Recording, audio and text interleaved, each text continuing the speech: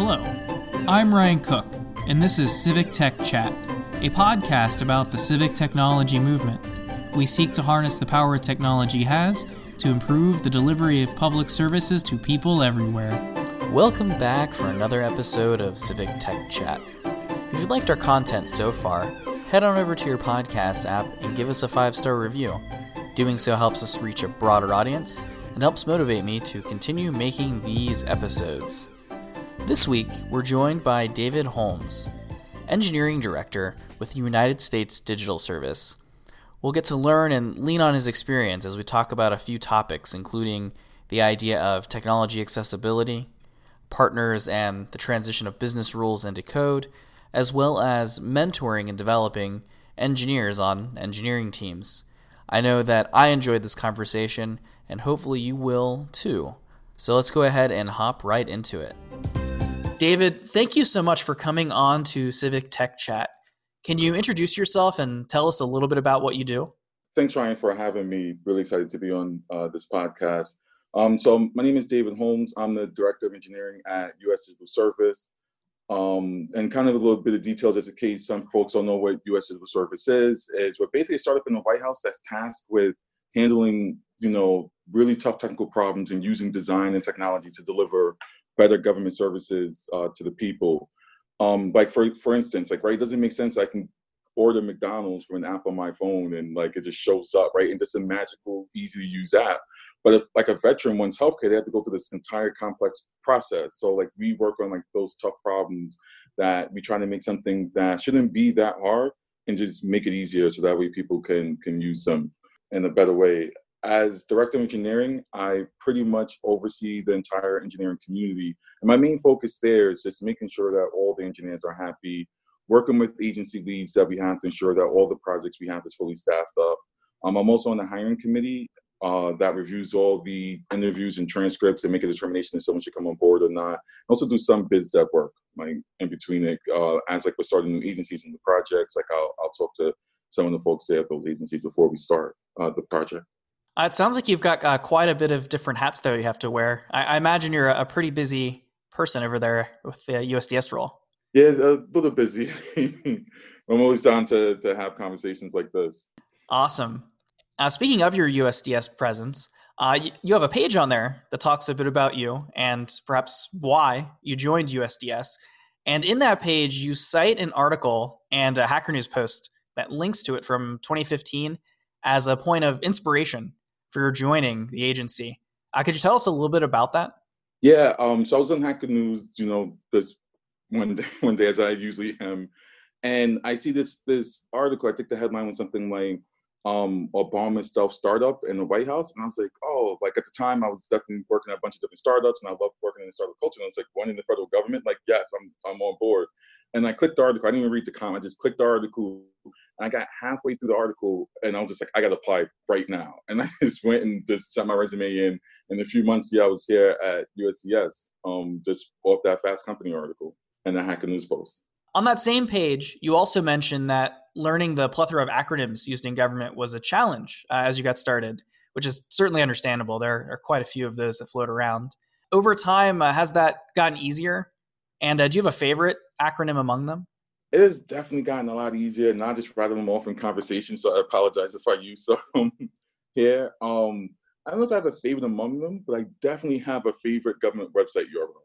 And so the register to register a .gov web address is .gov.gov. And that's just my favorite URL.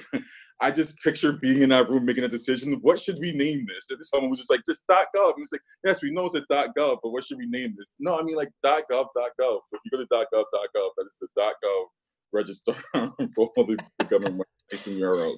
So this is my favorite government website URL. And I think my favorite URL almost anyway. Oh, I think it would be amazing to have been a fly on the wall for that meeting. I imagine that turned into very much like a who's on first kind of situation. Yeah, I imagine. I wish I could just go back and just be in that room. And as you mentioned, you're currently a director of engineering. I imagine there was some steps before that in your career. How would you describe that path as you've ventured upward toward now leading a practice? So back when I came to USCS in 2016, I started working on the Social Security Administration project called Disability Claims Processing System, and that was basically how do we make the disability claims processing system a little bit better. Then I moved on to Department of Education, where we help students get out of debt and default, because tons of people are in student loan debt.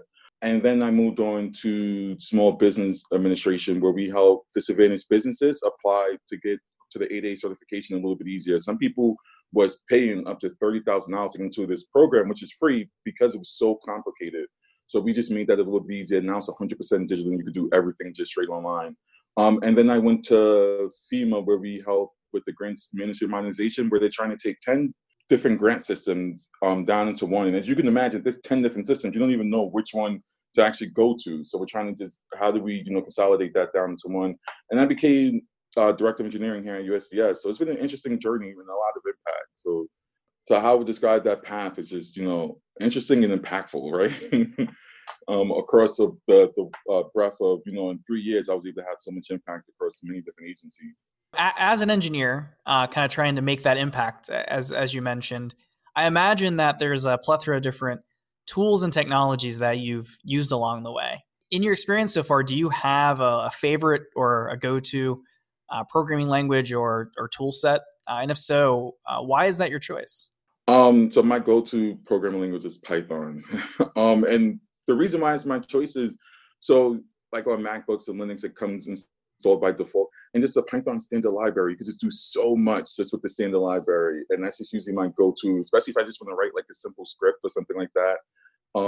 I just default, just jump straight into Python. And my go-to tool, I would probably say for my editor, I use Sublime. I just love it. It just opens fast. It can open, large files. And I know there's like VS Code and Atom and all those new things coming out, but just Sublime just gets me. I even pay for it because because like it's just so great. I can definitely understand both those choices. I myself rather enjoy both Sublime and Python, so I'm right there with you on those opinions. All right, I'd like to go ahead and have us switch gears here a little bit. And we're going to end up talking through a couple of different topics, including some stuff about accessibility, some stuff about partners and the idea of like turning business rules into code, and then a little bit about mentoring and the development of engineers. To start that, though, I'd like to hop into the accessibility portion of our conversation. And to start that off, I think there's an assumption out there that public sector projects have to work a little harder at accessibility than those in the private sector. I suppose there's the assumption that the public side can't hand wave some of that away via audience targeting, like maybe the private sector can. Is that something in your experience that seems to be true? Whether it is or isn't, like what kind of impact does that have on your work? Yep. So it's definitely true. So by law, we have to do something that's called 508 compliance. And what that is just a law that requires federal governments to be safe and accessible for people with disabilities. And like a couple of months ago, I was actually just doing some fact checking. 20% of Americans have some type of disability. And a lot of the work that we do impacts some of the most vulnerable populations. We need to make sure that the work that we are outputting actually is usable by, every American citizen.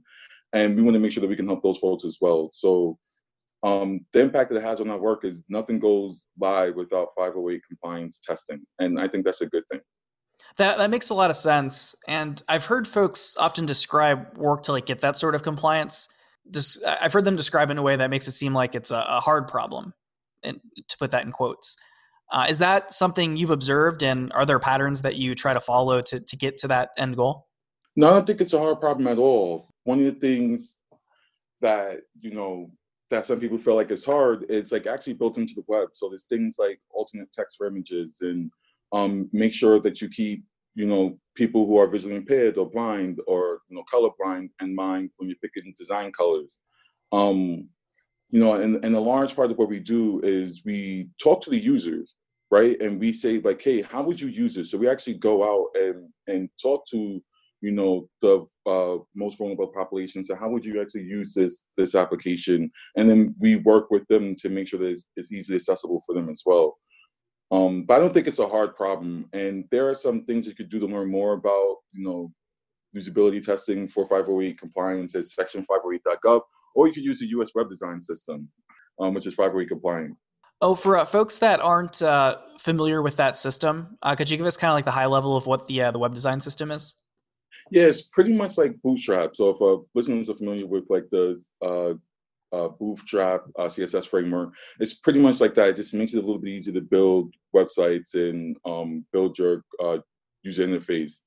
And we did one internally for our websites, and then we branched out and open source that with the help of like 18F and others, which is a US web design system that, you know, a big part of that is making sure that accessibility is like up and forward and center. And that US web design project, is that like an open source initiative? Is that something folks can, just like anybody out there, can use and contribute to? Yep, and we have tons of people who already just uses it for their websites all across the federal government. And it's open. You can go to designsystem.digital.gov to go learn more about it. And a lot of our projects, from, you know, the work that we do at the VA, even down to NASA, uses it. Oh wow, that's quite a wide berth of folks getting involved with it. Yep. I also, like, in thinking about accessibility, I also get the sense that having it in mind early on in a project seems to be a thing that's desirable. Whether it's reading the United Kingdom's service manual stating something like "think about accessibility from the start," or from the U.S. web design system that we've been talking about for a moment, which is quoted as saying accessibility is fundamental. With that in mind, like, do those intentions then shape how y'all at USDS put projects and teams together? Yep. So on every project and team that we have, there's a designer there who is super focused on that, and we do a lot of user research, so we are able to see those problems up front too. And because we have designers on every single team who can make sure that everything's 508 compliant, like it does shape how we make sure that how we put teams together. And again, a large part of this that we do is user research, right? Going on things, talking to users and seeing how, you know, we could best serve them. And we've mentioned the idea of being 508 compliant a couple of times. Could you give the audience maybe a little bit of an idea of like what that means as far as 508 compliance? And is there anything on the private sector side that kind of compares to that? One of the things that 508 compliant does is just ensures that we aren't, like you said earlier, just building it for a target audience, and that we are building it for everybody. And it's just a law that Congress set up, I believe, a couple of decades ago, just to make sure that all federal websites are accessible by everybody. And if there was one piece of advice you could give somebody starting a project that has that intention of like, I want to make sure that this project does respect those sorts of standards as they're getting going, what advice would you give that person? I'll definitely tell them to check out section 508.gov, and you can learn way more about how to make your website more accessible by people with disabilities. And by also, the other thing I would say is, you know, for especially in the private industry or in other government agencies, talk to your users. You know, you may not actually know that your users are having difficulty accessing your website. So just go out there and try and talk to as much of your users as possible. Awesome. I'm sure that there's folks out there that'll appreciate those insights as they kind of figure out how their own work day to day is going to happen. I'd like to now go ahead and talk a little bit about the idea of partners and how business rules can become code. And to start that off, as you're starting a new project, let's say you're working with an agency, perhaps maybe even for the first time, there's probably a set of interactions that happen. Could you talk to us a little bit about what those are like getting started? Yep. So as we start, part of our project selection criteria is making sure that we pick projects that does the greatest good for the most amount of people in need. And that's where we start our base at, right? So we get a lot of offers to help with stuff, but then it just doesn't fit kind of our project selection criteria. And how those initial interactions are like is once we go on the ground floor, one of the things that we need is air cover. So we'll probably talk to a deputy secretary or maybe undersecretary or CIO or somebody kind of at that top level of the organization hierarchy, and make sure we have that air cover, and then have a project like scoped out for us. We just don't want to be there because you want us there, right? Like have a particular project scoped out for us to do. And so that the initial interactions are, once we have that air cover, we do what is called a discovery sprint. And over the next 2 weeks, we'll just kind of talk to people on the ground and everybody within the organization to kind of learn more about this. Because we don't know what we don't know. So the best thing that we could do is just go talk to all the stakeholders and people involved in the project and just learn as much as we can. And then from there, we deliver a report and kind of go and figure out, like, is it something that we could do? Or sometimes it's just that person who's on the ground level, in the trenches doing the work, who has a great idea. And now we are able to just empower them and put them in contact with the deputy secretary and say, like, hey, you should listen to this person because they know exactly what they're talking about and what they're doing. And, part of the reason my air cover is so important and why we try to go at the top of the hierarchy in organization all the way to in between and everywhere in between is because, sometimes things go wrong, right? Sometimes we're on the ground floor and somebody's like, I can't give you access to that data. And we can go like, oh, no, the CIO said like it's okay to give us access to that. So that's why that air cover is really, really important for us to have. One thing I think I heard you mention the explanation was this idea that there's some criteria about whether or not the organization considers the work the sort that you'd like to engage with. Could you talk a little bit about the process behind that sort of determination a little bit? Yeah, so all the leadership at USCS sort of gets together and we just talk about it. And we'll have like an initial conversation with the person who asks and say, okay, what is the problem that you're actually trying to solve? And then we'll just have a in-depth conversation about that problem you're trying to solve. And sometimes it may just be solved in that simple phone call, right? Sometimes it's just, you're trying to get the CI/CD pipeline set up, like, use Jenkins or something. And sometimes it gets more complicated. We actually have to go in and figure out what's the ground truth. I would venture to guess along the way that there's probably a non-zero number of occasions where folks you have to work with or the organizations themselves can be a bit difficult, for lack of a better word, to collaborate with. Are there strategies that you found effective at addressing those kinds of situations? Outside of, executive air cover, making sure that we have like that person who can like vouch for us and say like, no, these people are supposed to be here. I think one of the biggest things that we do is we just listen to the partners and stakeholders, and we try to make sure to understand where they're coming from and try to say like, hey, we're here to help you. We're not here to, tell you that you're doing it wrong and that we're better than you or anything like that. Like, no, we're just simply brought in to help and see how we can make this better. Because one thing I definitely learned working at multiple different agencies is everybody at each agency really, really does care. And sometimes it's just really hard for them to, share that out to the rest of like the organization. And one thing that we come with is like, because of this executive air cover, we can actually get those voices heard to a deputy secretary or undersecretary. So that's one way we found it to be to work in those difficult to collaborate situations. And, just to tell them that we're temporary, right? We're not here to take your jobs, right? At USCS, we have tour of duty models. So we're here from as short as 3 months up to 4 years. And we're not trying to take your jobs, we're not trying to take over the project. We just simply want to help. So you mentioned that a significant part of that is getting that. It sounds like kind of like buy-in from that higher level executive. What does that usually look like? What are those interactions tend to be like as you try to get that buy-in? Usually just a couple of meetings, right? And just saying like, hey, yes, we do have, so like, for instance, at some agencies, there's no engineers. So they actually can't tell if like a vendor or contractor is telling them the truth or not. And one of the things we can go and is like, hey, we have a ton of engineers and we can go and actually sit with you and tell you like, no, this is wrong and this is right, and just help you through that. So a lot of it looks like usually just comes through our administrative Matt Cutts, and then he'll like kind of, determine like if it's like something that we should do or not. And I believe I also heard you describe the tour of duty model in there, as far as the basically the fact that you're there on a temporary basis. How does that impact like the way you both like shape that relationship and the project there, knowing that there's some sort of date where I would imagine there's a handoff of some sort that happens? Yeah, so we try not to be load bearing because of this tour of duty model.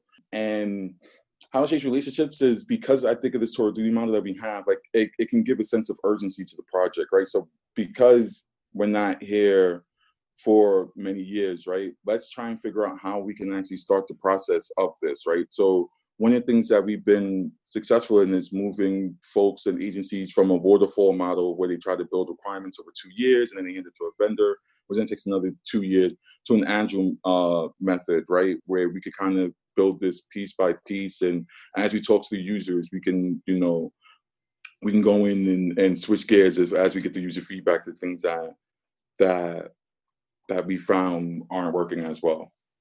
And I imagine that once the tour of duty, as we've been putting it, starts and you start to work with your partner on putting a solution together, that you can encounter some pretty complex requirements and business rules that then ostensibly have to be represented by some amount of code. How do you folks at USDS tend to approach addressing those complexities and that kind of translation layer that has to happen? The best way we could do it is by listening. So I remember being in a conversation, not understanding why FastForward was super complicated. And then we actually talked to the engineers on the ground. There's a ton of business rules and tons of business logic that actually goes into FastForward and how they make determinations. So the best way we've learned is just by just listening to the people who have 20 years of experience on the ground, right? And then saying, okay, how can we make this application simpler while still understanding those business rules? And sometimes some of those rules are policies, and we can actually talk to the lawyers at the agency and say, hey, this policy was done 3 decades ago. Does it still make sense to be using this today? And that way we could try to reduce some of these business rules as well. That's an interesting comment you made there at the end. Have you observed agencies making policy changes in a reaction to a project with you folks? Yep. So one of the things that we have is a DITAP program where we help train up some of the procurement folks there in a way that allows them to do agile contracts a little bit better. And that DITAP program changed federal policy. Oh, well, that's pretty cool. But I do find that, yeah. So like for instance, there was a policy where at a particular agency, they needed an alert box to pop up that lets you know that you're on a government website at all times.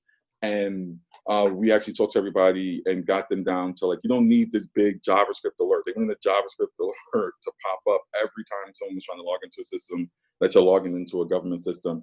And we said okay, show us that policy and mine where, and then we found the policy and it just says it has to be there somewhere. So just put that, near the login screen and not this JavaScript pop up that would have been bad for a user experience for everybody.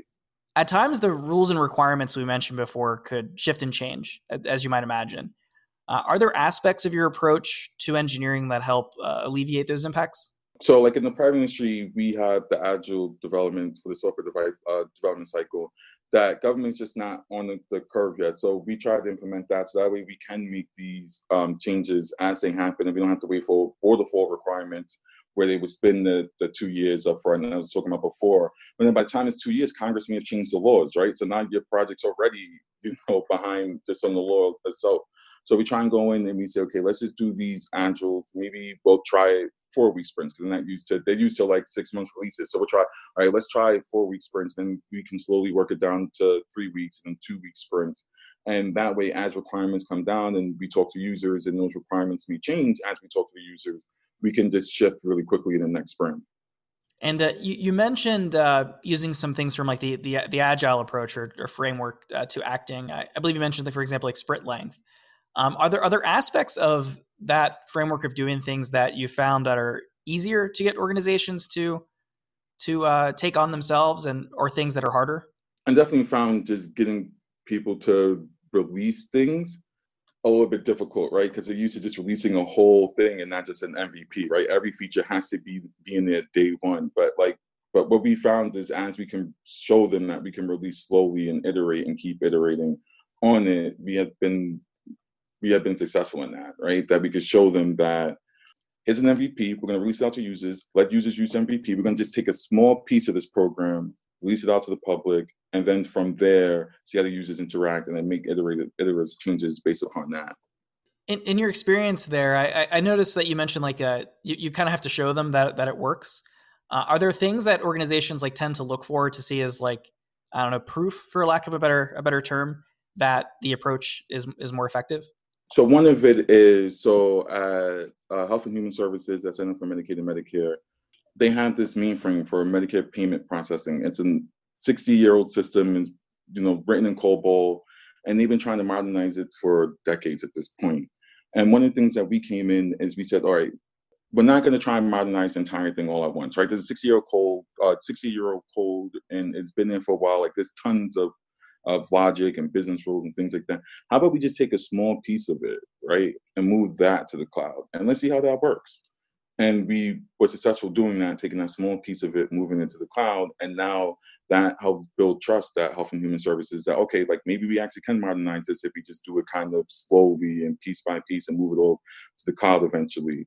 So that's one approach that we found that works, is just kind of just taking a small piece of something and then just moving it to the cloud can have like tremendous, impact on an agency to help them see that that it is possible to move this, 6-year-old mainframe COBOL program to the cloud. Okay. I think what I'm hearing from you there is that, are you saying that like once you've shown them that you can deliver like a real world thing, that confidence seems to grow? Yeah. And other things that we do is we build prototypes, right? So we show them like, hey, you said this thing could take 2 years, but we pretty much did 80% of it over the weekend, right? And here's a prototype for it. And that's been really, really successful in showing that it is possible to move the needle forward. It's also interesting that you mentioned like prototyping as a phase possibly that you might engage with there. What would you say that like a prototyping phase is like for a project over there at USDS? Yeah. So first we start out by talking to all the users and figuring out, okay, what part of the system are you having problems with? Then it depends on if it's a fresh, brand new project or it's a current project, but I'll take it like it's a fresh, brand new one that we're launching. We'll talk to users and kind of get like, when they come to, let's say, www.example.gov, what are you trying to get out of it, right? Like, what is your end goal here? And then we'll start. Sometimes it's just on paper, right? Sometimes a prototype will just put a paper, just like a thing drawn up, and ask them like, hey, okay, what would you do here? What would you do here? What would you do here? And then maybe we'll make a digital version of that and then put that in front of users and just see how they interact with that. And that's usually how we start, and we just keep going back for user feedback as we continuously, improve the system that we're currently working on. So now that we've talked a little bit about kind of your relationship with partners and the idea of like translating business rules into code and kind of the things around those topics, I'd like to have us switch over to our third topic for this conversation, which is focused on mentoring and developing engineers. Because as you might imagine, one aspect of building an engineering team is figuring out how to empower members of that team to grow and develop. You as an engineering leader, and quite a senior one, how do you prefer to go about that sort of thing? Yep. So part of how we empower them is, so most engineers come at just GS15 level, which is the highest you can go in the government pay scale outside of like the SES role. And that helps us have a seat at the table. But one of the things that we do is we're allowed to have a seat at those deputy secretary meetings, right? So I don't have to be at those deputy secretary meetings like another engineer can. And, like, trust. So once they come on board here, like we explicitly trust them, right? That like, I'm not going to sit there and say, you should do it my way. Like we explicitly trust everybody to go out and solve these tough technical problems. And I would imagine in the environment y'all work in that there's probably a considerable amount of diversity and technologies used and tools needed for different projects. And I imagine that it's probably nigh impossible to make sure you have every single thing covered by staff, meaning that like probably folks have to learn new things as they go on to different tours of duty. Are there processes or things that folks there try to do in order to like get up to speed for those sorts of things? Yeah, so for that Medicare project I was talking about earlier, with the putting things in the cloud, we had an engineer who learned COBOL just so they can do that, and he bought a book on Amazon just so they can learn COBOL. So yeah, one of the things that we look for is people's ability to just adapt to the situation and learn on the ground. So for example, I love Python, but you may go to an agency and they're a Ruby on Rails shop, and I have to be comfortable enough that, okay, like I'm willing to do Ruby on Rails, because I don't want to change all the engineers from using Ruby on Rails to Python, right? Because I prefer it, right? And that's a huge knowledge gap, and then we have to do a ton of training, and then we have to rewrite the entire site. But like, I can just come in and help out and just jump in and on some Ruby on Rails code. So one of the things we definitely look at is for people's ability to kind of jump around and be willing to learn and adapt to the situation at hand. And do folks in the engineering practice there at USDS engage in mentoring at all? And if so, what does that look like for you folks? Yep. So we have a weekly engineering COP meeting where we're able to talk to one another and figure out, like, for example, we have site reliability engineers, and some engineers aren't like as up to date in site reliability engineering. So they can talk to that engineer and just learn and mentor them. One of the things, as I mentioned before, the tour of duty model is, so, I'm in my fourth year now, so I have to eventually roll off in April of next year, but I plan to like step down as director in sometime in January, February. So what I'm going to do is talk to the community, send an email in August saying like, hey, if you would like to be director of engineering, you can come shadow me for a little bit, sit in some meetings, and like really sit down with me over the next couple of months. So that way, as like, I prepare to handle this role, I can have a bunch of engineers who can learn from me. And that way I don't have to, then we make the process fair, right? And that way I can show them like, okay, before you just jump in and apply, this is actually what the job is. That's really cool. I did not realize that there were folks that got to shadow someone at your level there in the agency. Yep. That's really neat. Yeah. And I have tons of one-on-ones with people just so I can kind of ensure that like they're happy, or just any questions I can ask for them.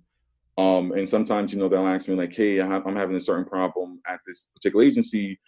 Since you've been on so many different agencies, what would be something like you would recommend, or like, who can I speak to more about this? And I'm, always willing to help people in that regard too as well. Since we're on the topic of mentoring, I thought perhaps we could give some set of our listeners the opportunity to get a tiny amount of free mentorship from you. To that end, if you could give any advice to an engineer, either like just starting out or kind of early on in their career, they're like looking at what to do, what would that advice be? Part of the advice I would definitely say is, don't give up. A lot of things can seem confused, like really confusing, but eventually one day it's all just going to click, right? Another thing, especially that helped me, especially when, as I was, becoming more of a web developer, was just going to hackathons and meeting the community and seeing what they're doing. Go to meetups, go to your local meetups, just keep meeting people, network, and just keep learning. Don't stop. And like, again, it may seem very complicated at first, but it'll all make sense and click one day. Since you mentioned meetups there at the end, this may be geographically limited to who this is helpful for, but are there any meetups that you've observed that are like particularly good to go to? Yeah, so Code for America has tons of meetups all around the country. So, they have a brigade that people can go to their meetups, and it's all around the country. And that's one I definitely recommend. They're doing really, really great work. And I believe at the kind of in your introduction, I think is where I'm remembering that you said this. You mentioned that you yourself are kind of part of that committee of folks that help like figure out who is like a good fit to hop on and join USDS. Am I remembering that correctly? Yep. So in your work with that, what kind of traits do you look for a person that, like, let's say there's like a listener out there that's like heard this conversation and they're like, yeah, like I want to do this. Like, what kind of traits would you think that they would be best for them to like cultivate to be a best fit? One of the things we look for is mid to senior level folks, but we are always hiring like exceptional engineers. So, we had a Hack the Pentagon, and we had and from that Hack the Pentagon, we hired an 18-year-old just for the summer to come in because they was able to do so exceptional. But for us, one of the things that we look for is just being flexible, independent, confident, but not cocky, and a team player overall. And, someone that's willing to help fight through the bureaucracy. And desire to serve is one of the huge things that we look for. You mentioned the idea of kind of like being a team player. What does that mean in the context of USDS? Like, how would you describe that? Just being able to work with all different types of skill sets and people, and I think you mentioned earlier before that some people could be difficult to work with, and just making sure that that they're not coming on board to yell at people, right? Just being we're all here together, and everybody in the federal government is trying to do the same goal, is by giving by helping use design technology to give people the services that we have promised them in Congress, right? So we're all here to do that. Now, let's say that some intrepid member of the audience has heard all of this and they've decided, that's me. I'm that future USDSer. How would you suggest they go about registering that interest? So they could definitely go to usds.gov/apply. And we're always hiring because we have that Toro duty model. So we're constantly hiring, and we're looking for, engineers, designers, procurement people, product managers. We have a position here that we like to internally call bureaucracy hackers, people who worked in government for 10, 15 years and going to help us, people who came from private industry navigate the bureaucracy. We're always looking for talent recruiters. But yep, I would tell them, this work is really, really impactful. And I moved down here with my family 3 years ago from New York City, and it was a big move. It was very scary. I won't lie. But if I had to do it all over again, I would do it again 100 times over, because the work that you are able to do here is just really amazing. I really appreciate your willingness to show some vulnerability there. I don't know that I've heard much better as far as like pitches for a role go. I really appreciate you sharing that. Yeah. So like this I never did civic tech before this, and like I think now this job has ruined me, right? Like I feel like I have to do civic tech after this. I can't go back to doing like Uber for dog walkers or something. I have to do. It has to be civic tech, and being able to make that impact. Nothing, like I said before, bureaucracy is hard, but just when at the end of that light in the tunnel, that you are really making a difference in someone's life. And anywhere you go in the federal agency, you are potentially helping millions and millions of people. And I don't think there's no greater feeling than that. David, again, thank you so much for taking the time out of your day to come and share your thoughts and expertise with us here on Civic Tech Chat. As is tradition on these episodes, we like to give the guests the opportunity to set us up with whatever concluding thoughts they'd like to leave us with as we depart the episode. So for you, David, what would those thoughts be? So back in 2016, I built a site and I showcased it out to the USCIS, and it uses the civil rights data collection set. And what that basically is every 2 years, the Department of Education will go out and ask schools for information about students and just the school in general. So, and that information is broken down by total enrolled students, by gender, and race. And one of the cool things that they have about it is that breaks it down further, right? So you could tell by race or ethnicity who was suspended and how many times, and then they break it down by how many students are in gifted programs. So moving down here in DC, my son was around 2 or 3 years old at the time. So we knew we was gonna have to put him in school. So we knew we was gonna have to move if we stayed down here and figure out the perfect school for him. And I was at the Department of Education at the time, and they asked us for our help on like how should they release this civil rights collection data set. And before they was doing it by CDs, and we was just like, well, first not by CDs anymore. And maybe you could put it just on a CSV, and that way people can download it and they could throw it into Python or R if they want. So I ended up using this data set to find a good school for my son. And what we was looking for when I talked to my wife, we was looking for schools that was diverse, because we wanted our son to go to a diverse school.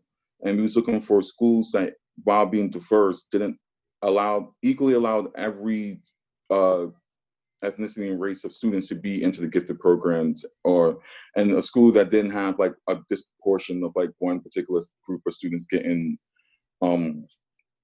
suspended. So we found that perfect school using this data, and it was pretty cool because I ended up being able to showcase this to the Deputy Secretary of Education at the time, James Cole, and I really got to sit down and share with him, like, this is why opening data is important, because people like me and this was just something I built internally. It was built on Node.js and Postgres, and from that, what ended up happening was, so my son went to school. He just graduated kindergarten a couple of weeks ago. And before he graduated, they gave him a letter, and he's been put into the advanced reading program, which is like really exciting because, as we know, if you get put in these programs early on, it enables you to be more successful in the future. So I was really excited, and this data really helped pick that perfect school for my son. And all I wanted was just for him to go to a school where he had an equal, as a Black and brown student, where he had equal opportunity to the same opportunities everybody else has in the school. And so over the weekend, I went to see how that changed, because I knew this the CRDC data comes out every 2 years. So I went to see how that data changed compared to before. Like, is the school same as like when we first originally picked it? And looked at the data, compared it, they are the same. But then I was just like, well, I use this for my wife and I, right, to find the perfect school. But I'm sure everybody else would love to just look at this and at a point. So I ended up releasing it, and it's on schooldiversityreport.com. And not anybody can try and find that good, diverse school for their children, and hopefully for them it works out the same way it worked out for my son.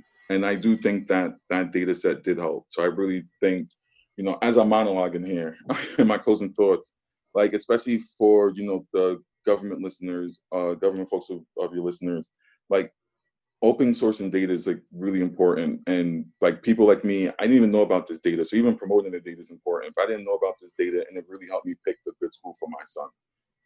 I guess a monologue could have been a little bit better, but I think that was rather good.